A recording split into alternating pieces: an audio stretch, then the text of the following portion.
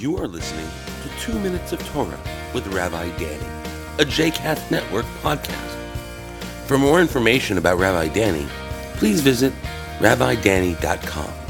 For more information about other JCast Network podcasts and blogs, please visit jcastnetwork.org. Shalom and welcome to 2 Minutes of Torah, Parashat Mishpatim, taking care of others.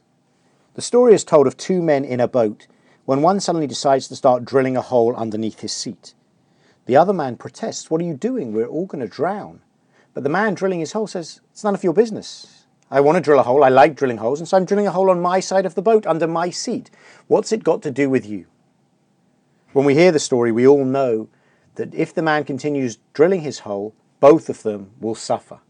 And it's the same in our lives. We live in relationship with other people, and our actions don't just impact us, but they impact those around us. In this week's Torah portion of Mishpatim, we receive a whole selection of laws to govern Israelite society. And amongst them, we're given many laws that deal with our relations with other people. At one point, it says in the Torah, when a person opens a pit or digs a pit and does not cover it, and an ox or an ass falls into it, the one responsible for the pit must make restitution, paying the price to the owner, but keeping the dead animal. And it says when a person's ox injures a neighbor's ox and it dies, they shall sell the live ox and divide its price. They shall also divide the dead animal. If, however, it is known that the ox was in the habit of goring and its owner has failed to guard it, that person must restore ox for ox, but shall keep the dead animal. In this way, the Torah ensures that we have to be aware of how our actions can impact others. If I dig a pit, I'm responsible for ensuring that it is covered up so that no one falls into it.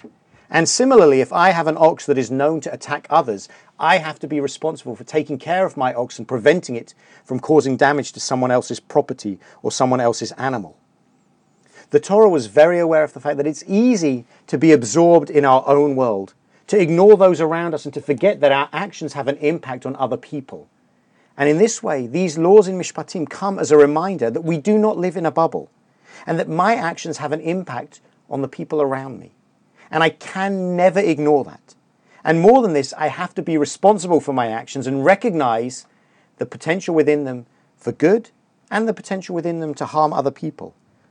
Mishpatim tells us that we should never be the one drilling the hole in the boat because everyone is going to suffer as a result of our actions. And it reminds us that when we do cause suffering or damage, we are the ones who have to make amends. We are the ones who have to make the restitution to the person who has lost and suffered. We do not live in a bubble. We have to be responsible for taking care of each other. Shabbat Shalom.